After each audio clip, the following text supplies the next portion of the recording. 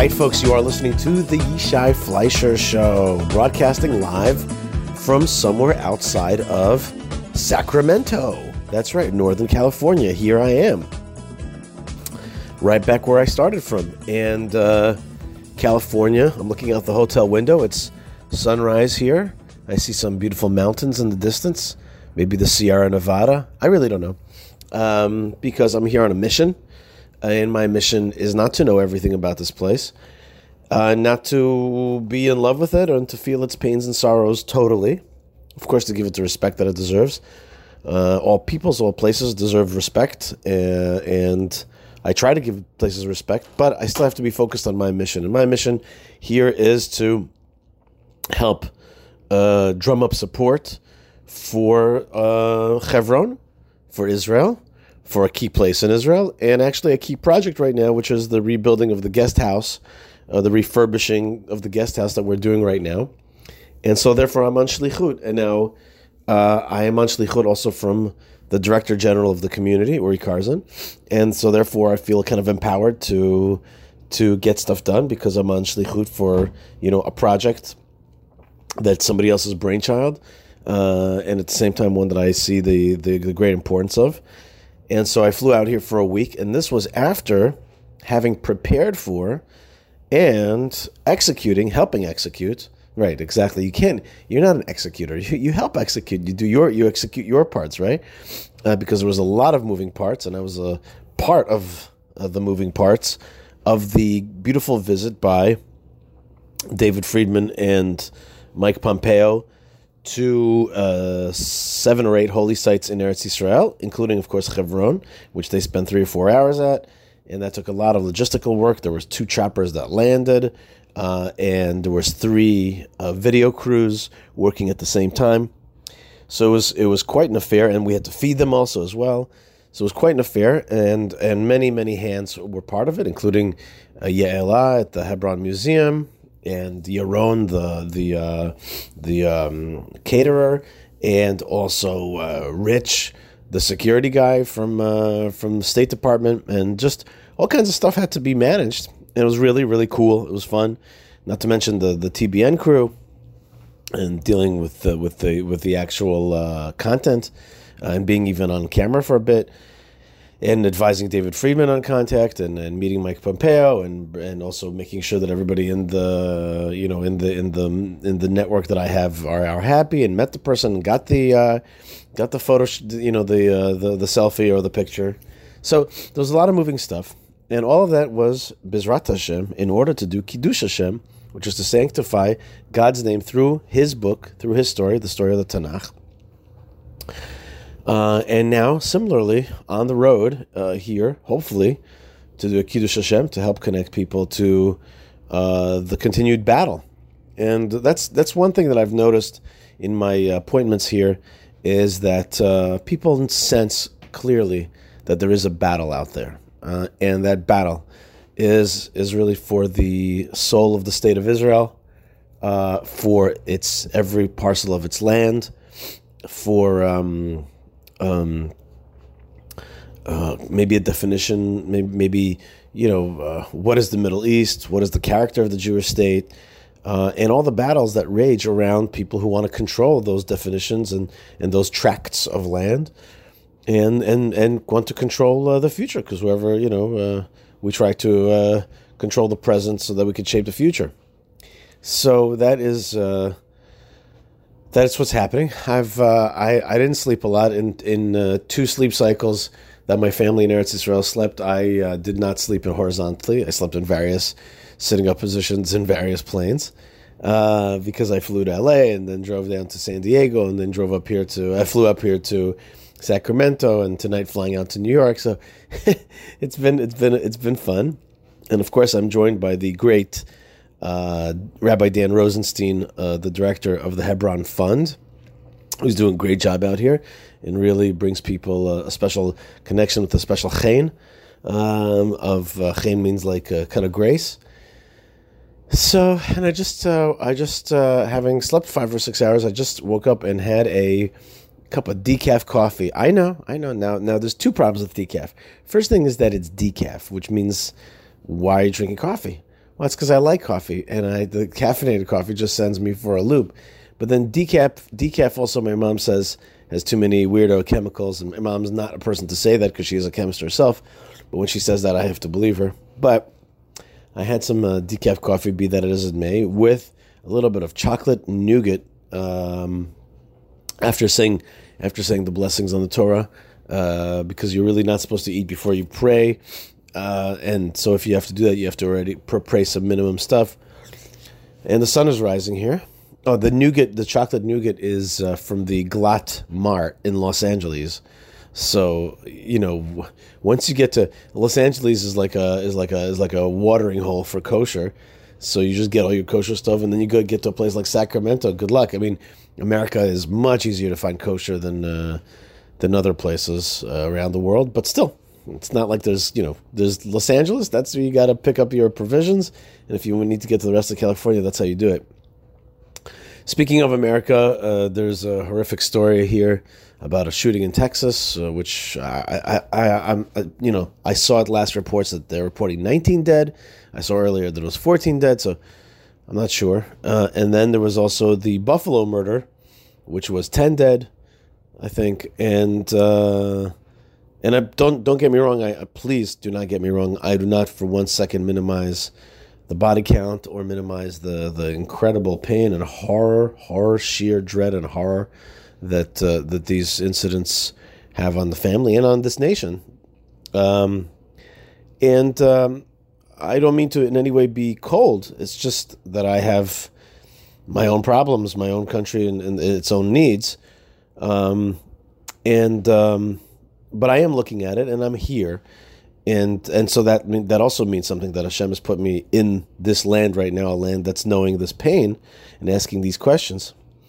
And I guess I will say that I have noticed recently that there is a similarity between the U.S. and Israel, in that people don't want to look things in the eye. They want to find mechanical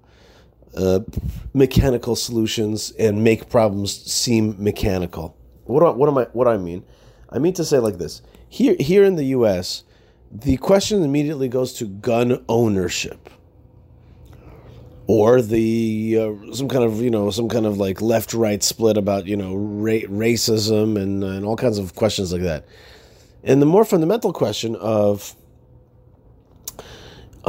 why do Americans shoot one another, and what they would need to remedy that, like in a deeper psychological sense, is never asked. And I think one of the reasons is really the word that I learned in college was ennui, like a kind of boredom. And I really feel that America, when you're here, you are amazed by really how blessed this land is. And you could agree or disagree, but for me, it's pretty obvious. I'm like, the land is blessed. The prosperity is blessed. The opportunities are blessed. The massiveness of it, the good culture that it's founded upon in certain ways, and in many ways, it's just a blessed land. And I think that nobody talks about waking up in the morning and thanking God for this gift. Nobody talks about, well, if we got this gift, then what are we supposed to do with it for the world? Like, there's no mission here. It's just a kind of like there's nobody wants to discuss the question of mission. And if they had mission, and if this was a mission-driven nation, it would be healthier.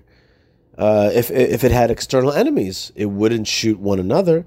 People shoot one another because they can, because they're bored, because they're self-involved, that they want to glorify themselves in some way, or because they have like an inner anger that they don't have any limitations on, and just it's basically when you devalue others. You devalue others because you yourself are devalued. You've become loathsome to yourself some way, and you just want to lash out and destroy yourself and destroy others. And the remedy for that is being deputized to do something to make this world a better place. But sometimes in America, with all of its blessings, you don't know that you can or should yearn to make the world a better place. It's like there's never a discussion of a grander mission. And therefore, instead, they go inside and they start to destroy everything that already has been achieved and start to blame things that need not be blamed.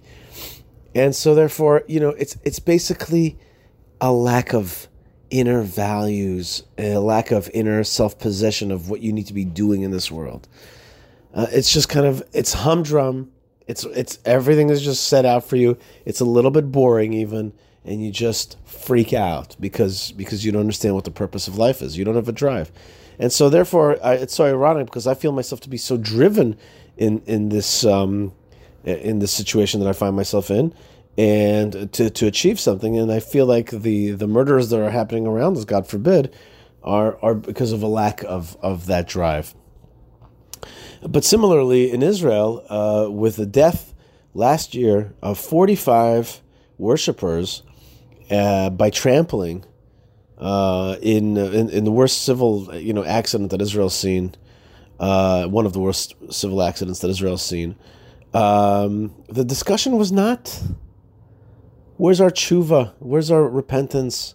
Where's our love for one another? Maybe we should slow down the way we operate. And I must tell you an unpleasant story, which is I'm in the airport in Tel Aviv, and I'm in the gold and business line for El Al, and 3 ultra-Orthodox gentlemen cut into the line, cut me off, I was like, I was the last guy in line, and they just get in front of me, and I was just looking at them, and then one of the and it's like a line of it's like it was overt that they cut me off, and then a guy one of the El Al workers comes in. He's like, you guys you can't go to this line. You're from American Airlines business.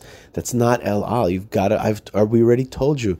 You can't pass the line faster by going to El Al's line. And they begrudgingly left the line. And I yelled out to them. I'm like, bye.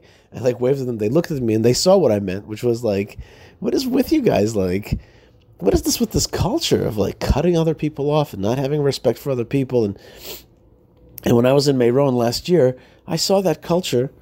What's the English word for it that they say? Privileged, a kind of privileged culture of cutting other people off, trampling other people, being very harsh with other people, just trying to get your thing. And so this year, when a year later came, I saw that discussion was all about, is the state of Israel doing this or that, allowing this or that? Will they allow this many buses? All the dealings with regarding to that memory were all technical, were all mechanical, or who's to blame? Was it the state or was it this or that? All kinds of. Nobody wanted to say, hey, wait a minute, maybe we acted badly, maybe we've lost, Ahavat Yisrael, and that's what we should have this year. The year after should have been a dedication of a somberness. You can't just celebrate with music and all that after a year, after you killed 45 people with your own feet. You got to take a second. And process and heal and take a moment of silence. And don't just find blame. I'll tell you the truth, I was very disappointed because I thought to myself, that's the way we want to handle our own internal problems, just sweep under the rug. So I was disappointed in that, and I again think that sometimes we prefer to look at external mechanisms for blame rather than an internal accounting of our spiritual and social behavior. Okay, so I just remembered a story, but I just don't know if I'm allowed to talk about it. In any case, I hope I will at some point. In any case. Here I am at this hotel room, pacing back and forth. The sun is rising, and the day is beginning. And I do pray for the United States to have healing, and to find meaning through this, and to not allow itself to just only talk about gun rights or not gun rights, but to ask a deeper question, which is what's going on with the spirit of this country. And same thing with Israel. We have to look in, and the same thing with this Israeli government, which is is it allowing Jews to be injured all the time? And yesterday I saw a horrific picture that just turned my stomach and broke my heart, which was of a young boy with his forehead sliced open, almost to the skull. A little boy who had rocks thrown on him in Chawara, close to Shechem. such an awful incident. And it's almost Jerusalem Day, and Jerusalem Day is the day of liberation. And I must say that in the ebbs and flows of history, you have ups and downs. And I do think that in some ways we're more up than the 1967 Six-Day War. There's more Jews going to the Temple Mount. There's more Jews in the land of Israel. There's more people learning Torah. There's definitely, a love of Israel and a consciousness of the Great Return and God's great gifts. And there's a lot of that. But there's also a lot of regression and retrograde motion, a reversal of so many of the great achievements of the Six-Day War. The narrative has been eroded against us around the world, and Israel is way smaller than it was in the Six-Day War, after the Six-Day War. And so the Israel that I know today is, richer, has mightier weapons, but is also smaller and also on the run, narratively speaking, around the world. So we have this Yom Yerushalayim, which I'm going to be here in America, and I'm missing all kinds of cool stuff in the United States, in Israel, all kinds of cool conferences and things that are happening. But I will be part of a Yom Yerushalayim celebration here on Sunday. I'm going to be emceeing a big event that's going to be raising money and charity and support for all manners of Jerusalem organizations. Jerusalem-based organizations. So basically, it's an effort to strengthen Yerushalayim and strengthen the connection to Yerushalayim from here, and I'm going to be in New York, hopefully, B'ezrat Hashem. So in many ways, I must tell you that it is kind of moving to be fighting for the connection to Yerushalayim all the way from over here. And there's a lot of people around the world that need a connection to Yerushalayim, and certainly American Jewry. If they disconnect from Jerusalem, that won't be. We have to make sure that connection is strong. So I'm excited about that, and I'm excited to raise money for that as well, because I've come to a conclusion that kibbutz galuyot, the ingathering of the exiles, happens in a few different ways. It happens when souls are born to Jewish people in the land of Israel, and somebody dies in America, somebody's born in Israel. That's the ingathering of the souls, and of course the plainest aliyah, like nefesh b'nefesh, getting on that airplane and changing your life to Israel. And another kibbutz galuyot and gathering of the exiles actually happens when money of Jewish efforts and Jewish wealth, or lovers of Israel, gets moved to the land of Israel, because money is known as damim, is known as bloods, and it is because money makes the world go around. And that's like blood that circulates throughout the system and treats every place. And we should be so thankful for our blood. We should be so thankful for all of the blood getting to all of our different parts. We should be so thankful for our heart and our brain and all these things that are the greatest gift, the greatest physical gift that we get, that our soul gets, because the greatest gift is to be alive, to have a soul. So raising funds is also a way of actually bringing somebody's hard-earned neshama, their blood, their efforts, to the land of Israel. So I'm excited about that. I'm excited to connect people to Yerushalayim Mir HaKodesh. And today on the Mount of Olives in my old neighborhood, which I love and still miss very much, on the Mount of Olives, there's a dedication of a new synagogue, of a new Beit Knesset.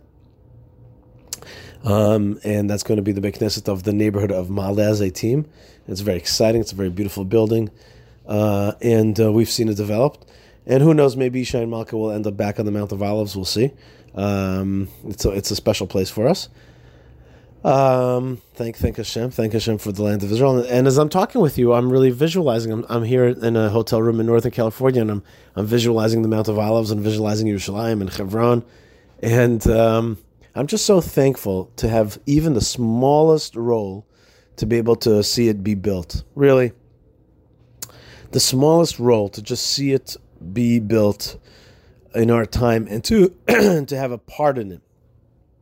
To have just a part in it. And that's what we ask. Ten chalkenu b'toratecha. God, give us just a part in your Torah. Give us a small role. And if you give us a role in developing the land of Israel, It's just the greatest gift, and I have the zchut of working on Hebron, and my friends Ari and Jeremy on working on this beautiful farm in Hilltop, the Arugot farm, and many of my other friends working for the city of David, for Gush Etzion, for the Shomron, for the Tomb of Joseph, for making a new newspaper like JewishPress.com or JNS.org, both supporters of the show. And of course, what am I going to say to you? If you're listening this far, you know that we got to all be part of it together. And I also want to thank my good friend and listener, Andy, who helped beautify the lighting at the tomb of Ruth and Yishai.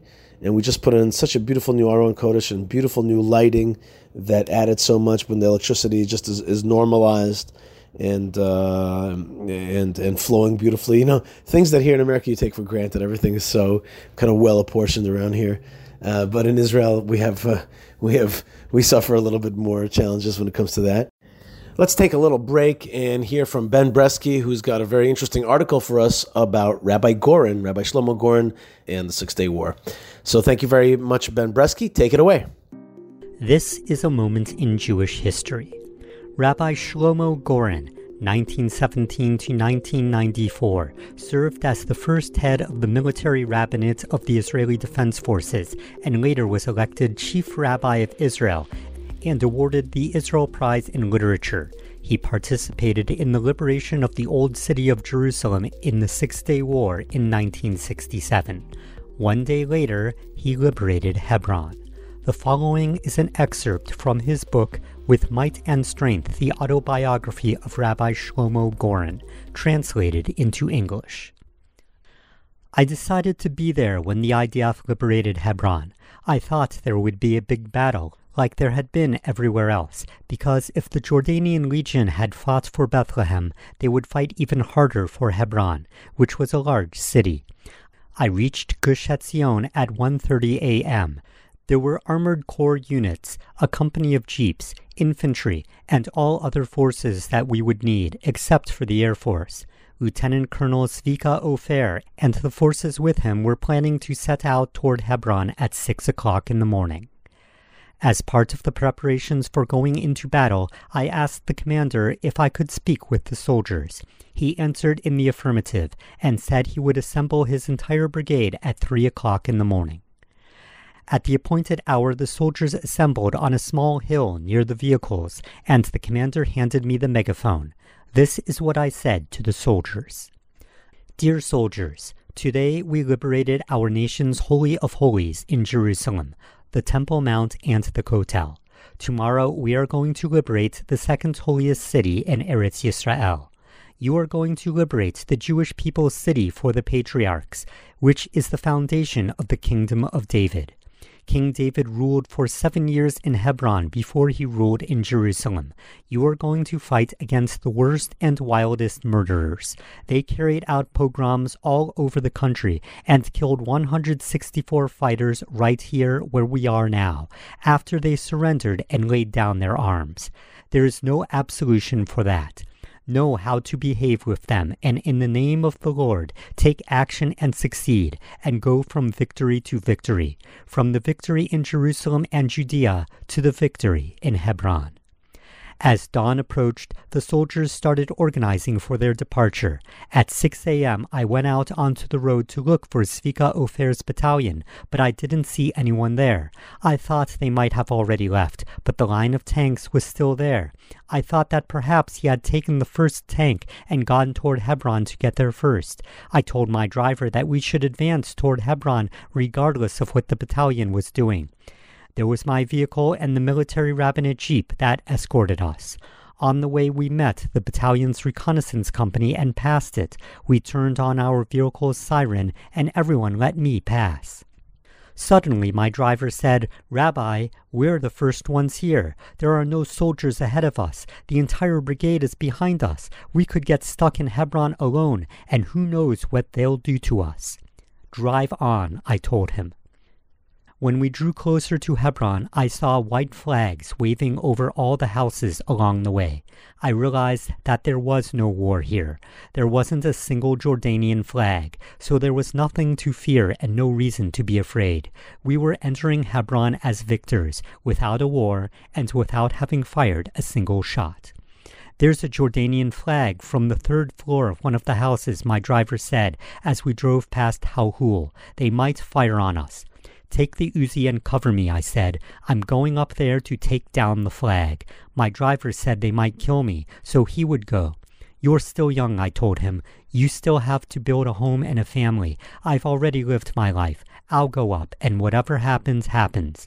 One of the drivers accompanied me to the second floor, and from there I went up to the third floor. I reached the flag and took it down. "Salam alaikum," I said to the tenants. I took the flag, and they didn't say a word. We advanced toward Hebron, and when we entered the city, we saw that all the houses along the main road were festooned with white sheets hung from all the balconies. The Hebron municipality and the military forces in Hebron had decided on a self-imposed curfew and ordered that no one leave their homes. I wanted to inform them that the IDF had already conquered Hebron, even though at this stage the IDF force was only me and the Jeep. There was a podium in the middle of the city where a policeman usually stood, directing traffic. I mounted the podium, took the Uzi, and fired a whole magazine of bullets into the air to notify the residents of the city that the Israel Defense Forces was inside the city and we had captured Hebron. My declared goal had been to be the first to reach the Cave of the Patriarchs. In my mind's eye, I still saw the incidents that I told you about regarding my visit to Hebron back when I was still engaged to Sivia, how we reached this place and the Arabs' reaction to our arrival, and about the British policeman who suddenly appeared like the prophet Elijah and saved our lives. I saw an Arab boy of about 16 or 17 standing at one of the windows. I called out to him to come down to me. "Where is the grave of our Avraham Avinu?" That is what the Arabs call the Cave of the Patriarchs. I shouted up to him, but he replied that he was afraid to come down because of the curfew. He wouldn't be able to get back home. I promised him that my driver would bring him back, and the boy agreed to show us. We reached the site and began to climb the stairs toward the gates on both sides of the building, at the top of the two staircases. I climbed to the top of the staircase on the north side where everyone prayed, and I saw that the gate was locked. "Iftah el Bab," I shouted in Arabic. "Open the gates." I heard voices inside. "Mefish maftuach," they said. "We don't have a key." If they don't have a key, I thought to myself, how did they get inside? I knew there were people in there, and the gates were closed from the inside with bolts. They had 36 keys, and they were holding on to them. I began firing hundreds of bullets at the gates, but they didn't budge. To this day, you can see the holes I made in the gates, which the Arabs call Rabbi Goren's holes. Years later, they tried to fill in the holes so there would be no trace of our liberation of the Cave of the Patriarchs. I phoned the governor of Hebron, and he sent an officer to stop the holes from being filled in. For 3 hours, we tried to break down and open the gates, but without success, until I heard the sound of a tank approaching the site. That was the first tank that entered Hebron, and it was adorned with an improvised flag, a sheet on which the soldiers had drawn a blue Star of David. The soldiers had taken the flag from David's citadel. Here's what had happened. During the liberation of Jerusalem, there was no flag to hang on David's citadel. A Jewish family from England lived nearby, and the wife gave a white sheet to the soldiers and told them they could draw a Star of David on it. At first, this improvised flag was hung on David's citadel, and after several hours it was taken down and hung on a tank that would be the first to enter Hebron and reach the Cave of the Patriarchs. There was a small flagpole on the main gate in front of the Cave of the Patriarchs. We drove the tank up against the wall beside the gate, and from there I climbed onto the tank's turret and hung the flag at the entrance to the compound. Many pictures of me hanging the flag were later published in Israel and around the world. We wanted to break through the gate to the Cave of the Patriarchs. Despite the hundreds of bullets I had fired, we had not managed to dislodge the gate. When the tank arrived, I saw the soldiers had a crowbar. My driver and I put the bar into the gate and we worked it off its hinges until the gate fell to the ground and we could enter the cave of the patriarchs. We saw 2 Arabs inside, so scared they were trembling like a lulav, and one of them was holding the dozens of keys to the gate, even though they had shouted to me from inside that they didn't have any keys. My driver went over to him, took the keys, and we went into the cave of the patriarchs, where I blew the shofar. I took the Sefer Torah that I had brought with me and read the weekly portion of Chaye Sarah, which relates how Abraham bought the cave of the patriarchs from the sons of Chet. It was still early in the morning, and we were able to daven shacharit there. That was the first time, after generations, that Jews were freely inside the cave of the patriarchs. This excerpt has been from the book With Might and Strength, the Rabbi Shlomo Goren autobiography, published by Magid, edited by Avi Rath, translated by Miriam Blum. All right, thank you very much, Ben, for that excellent report. Last week's article made my brother Josh cry because of the historical significance of lighting the Rabbi Shimon Bar Yochai fires in Meron. And thank you very much for your discussion today, Ben, about Rav Goren. I want to also thank Tabitha, Ben Bresky, Moshe Herman, Yocheved, and when I go live, Lou, for the show, for getting the show out to the world. You guys are awesome. Thank you so much. And I was saying that before the alarm took my mind to a different place, I was just saying that so many good people are working to strengthen the project. And wherever you are, of course, there's easy ways for you to connect as well to our show sponsors, including the Israel Bible, found at theisraelbible.com, and you can put in coupon code Yishai, get your own The Israel Bible. It's a wonderful product, and every home should have it. It's something you're going to be proud of, and something that's going to sanctify God's name in your home. So that's awesome. That's the Israel Bible, theisraelbible.com. And some Prohibition pickle. I'll be honest with you, it would be really nice if here in Sacramento, I would hear a knock at the door and get some delightful Prohibition pickle, a meal from my friend Chaim, who makes just delightful and lit Shabbos food and Ashkenazi revival food, and myself could really use a nice. And I think I'm going to try to get it when I'm in New York, that kind of stuff. I'm going to get myself a nice salami sandwich. That's right. You can laugh at me all you want, all you anti-salami people. I don't care. It's just something I like, okay? And I don't have to explain it. It's just something I like. That's just the way it is. So I'm going to get myself some Prohibition pickle when I get back to the land of Israel. Or maybe if I'm in New York, I'll have to do it the old school, the Al-Tahaim way, and just go to like a New York-style deli. And of course, the Hebron Fund, hebronfund.org. And we are refurbishing right now a guest house that's going to be able to hold 60 people at a time. It's going to be an incredibly important site for visitors to Hebron. There's many other good things happening in Hebron as well, including the refurbishing and beautification of the tomb of Ruth and Yishai. And if you want to be part of that, then just go to my website, YishaiFleisher.com, and go to the donate page. And also, of course, if you love the show, buy me a cup of coffee at buymeacoffee.com/Yishai, buymeacoffee.com/Yishai. Okay, just one more thing before I sign off, and I appreciate your indulgence. It is it's actually 6:30 already in the morning, and I'm walking around my hotel room in my pajamas and socks, but I got tzitzit on, and I also want you to know that I always take a wash cup because I love doing Netilat Yadayim, the way you're supposed to wash your hands, even when you're in hotel rooms. I don't like to use cups and stuff, so I have a little wash cup. It makes you feel Jewish, and that's what we try to do when we're on the road. Let's just talk about one last thing, which is a beautiful verse. Oh, so guess what?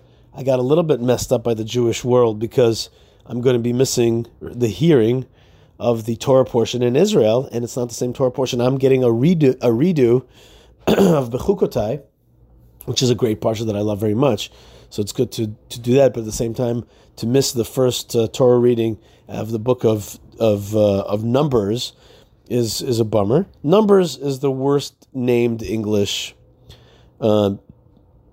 book, because the first chapters start with numbers, okay, but to call the book Numbers is kind of, I don't know, it's missing the point. As I always say, the book of Numbers is the book of Jewish politics. We're going to get into it. So first you start counting the people, and then you start dealing with politics of the people. That's what the book of Numbers, Bamidbar, is about. But if I have to be stuck here in America and miss Bamidbar, for the first Torah portion of Bamidbar, which is the Torah portion of Bamidbar, then, okay, so be it. Because I can listen to Bechukotai twice. And one of the greatest verses in Bechukotai is the following verse. It's chapter 26, verse 42. V'zacharti et briti Yaakov, I shall remember my covenant with Jacob. Ve'af et briti Yitzchak, and my covenant with Isaac. Ve'af et briti Avraham eskor, and also with my covenant of Abraham I shall remember. Ve'aretz eskor, and I will remember the land. This is meant to say that even in the darkest hours, God will remember His covenants and remember the land of Israel, which with whom He also has a covenant. Says the Ema Banim Smecha, that God has got a covenant with the land, just as He has a covenant with the forefathers and mothers. But I just want to point out one table Torah thought for you, and with that we'll end, and that is the following. The Baal HaTurim, which is a commentary that I like so much on the Torah, says something so interesting. He says, why does the word Zachor, memory, not appear by Isaac? It says, I'll remember my covenant with Jacob and with Isaac and my covenant with Abraham. So the word covenant appears with Abraham and Jacob, but not with Isaac. Why is that? So the Baal HaTurim says that according to the Kabbalah, when Isaac was at the binding, it's like he was actually fully offered. And it's like he was actually burnt up as an offering to God. And so his ashes are continuously right before God. The sacrifice of Isaac, the death of Isaac, is right before God at all times. And therefore he doesn't need the word memory, because it's built in that he's always remembered. So that's very powerful, and that's also a very powerful testament to all of the bodily sacrifice that the Jewish people have had to endure throughout the ages. God remembers that pain. God sees that the Holocaust and the various Holocausts, and it's set before Him always. So that's why Isaac doesn't have the word memory, because indeed God always sees the pain of the Jewish people and that sacrifice of Isaac. On the other hand, the Baal HaTurim says that Abraham and Jacob have the word servant of God, Avdi Yaakov, and Avraham, it has about Avraham also, that he's my servant. And it never says that about Isaac. Why doesn't it say that Isaac was God's servant? But it says that about Abraham and Jacob. So he gives us such a surprising answer, Surprising answer, he says, is that Abraham and Jacob both served God within the land of Israel and also outside of the land of Israel. They served God also in the hardships of the exile. And so therefore they are known as God's servants, because they got to serve God either in the land or outside of the land. Isaac, who was like an unblemished sacrifice, was not allowed to leave the land of Israel, and therefore didn't get a chance to serve God outside of the land of Israel, and therefore he doesn't have that accolade of servant, of Eved. I think that's very interesting, and goes to show you also that the exile has in it a gift, which is the ability to serve God, and without that straight connection, without walking in the land. There's something also in having to endure exile to come back and to see the beauty of it. And there's sometimes something that's missing, and we see that even in Israelis who are just Israeli born, which is such a greatest level. At the same time, sometimes you become less worldly, and you don't see the bigger horizon, and you don't know how to serve God in the fullest way.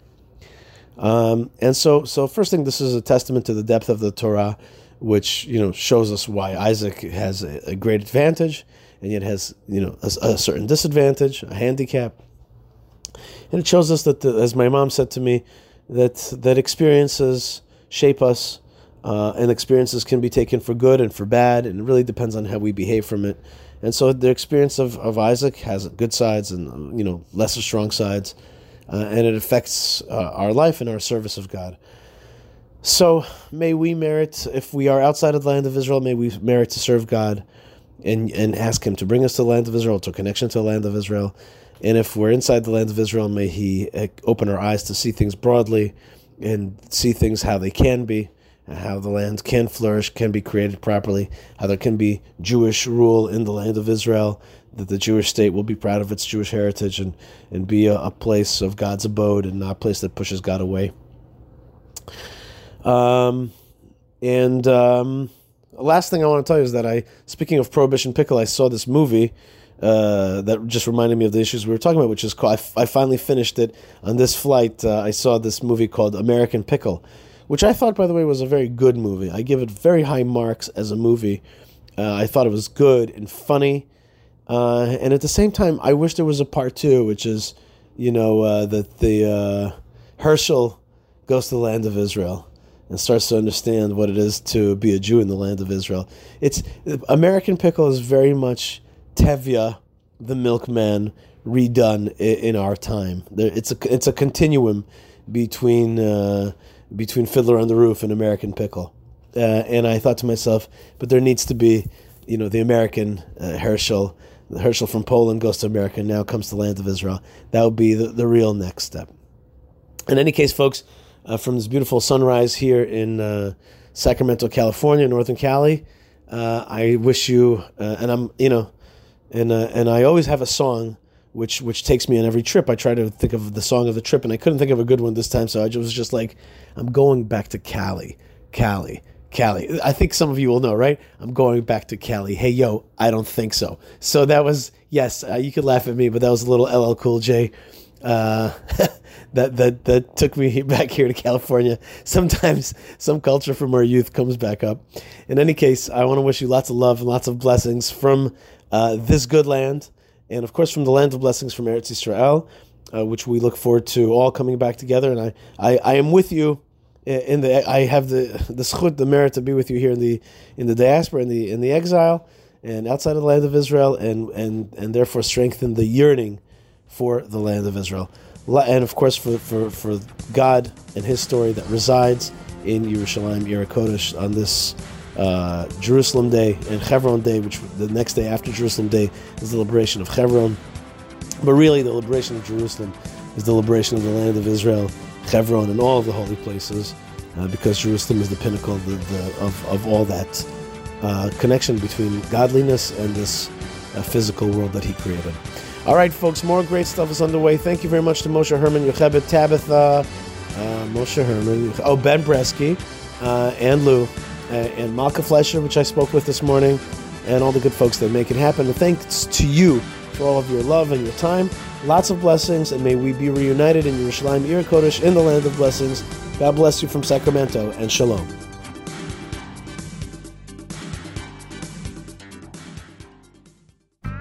My name is Jeremy Gimpel. A few months ago, we started an online seminar teaching life-changing biblical wisdom revealed from the original Hebrew and straight from the mountains of Judea. What started as an online seminar has grown into a global fellowship with hundreds of members from over 30 countries. I don't know how you found this or what compelled you to click on that link, but I don't believe in coincidence. And I would encourage you to take the next step on your journey toward the land of Israel.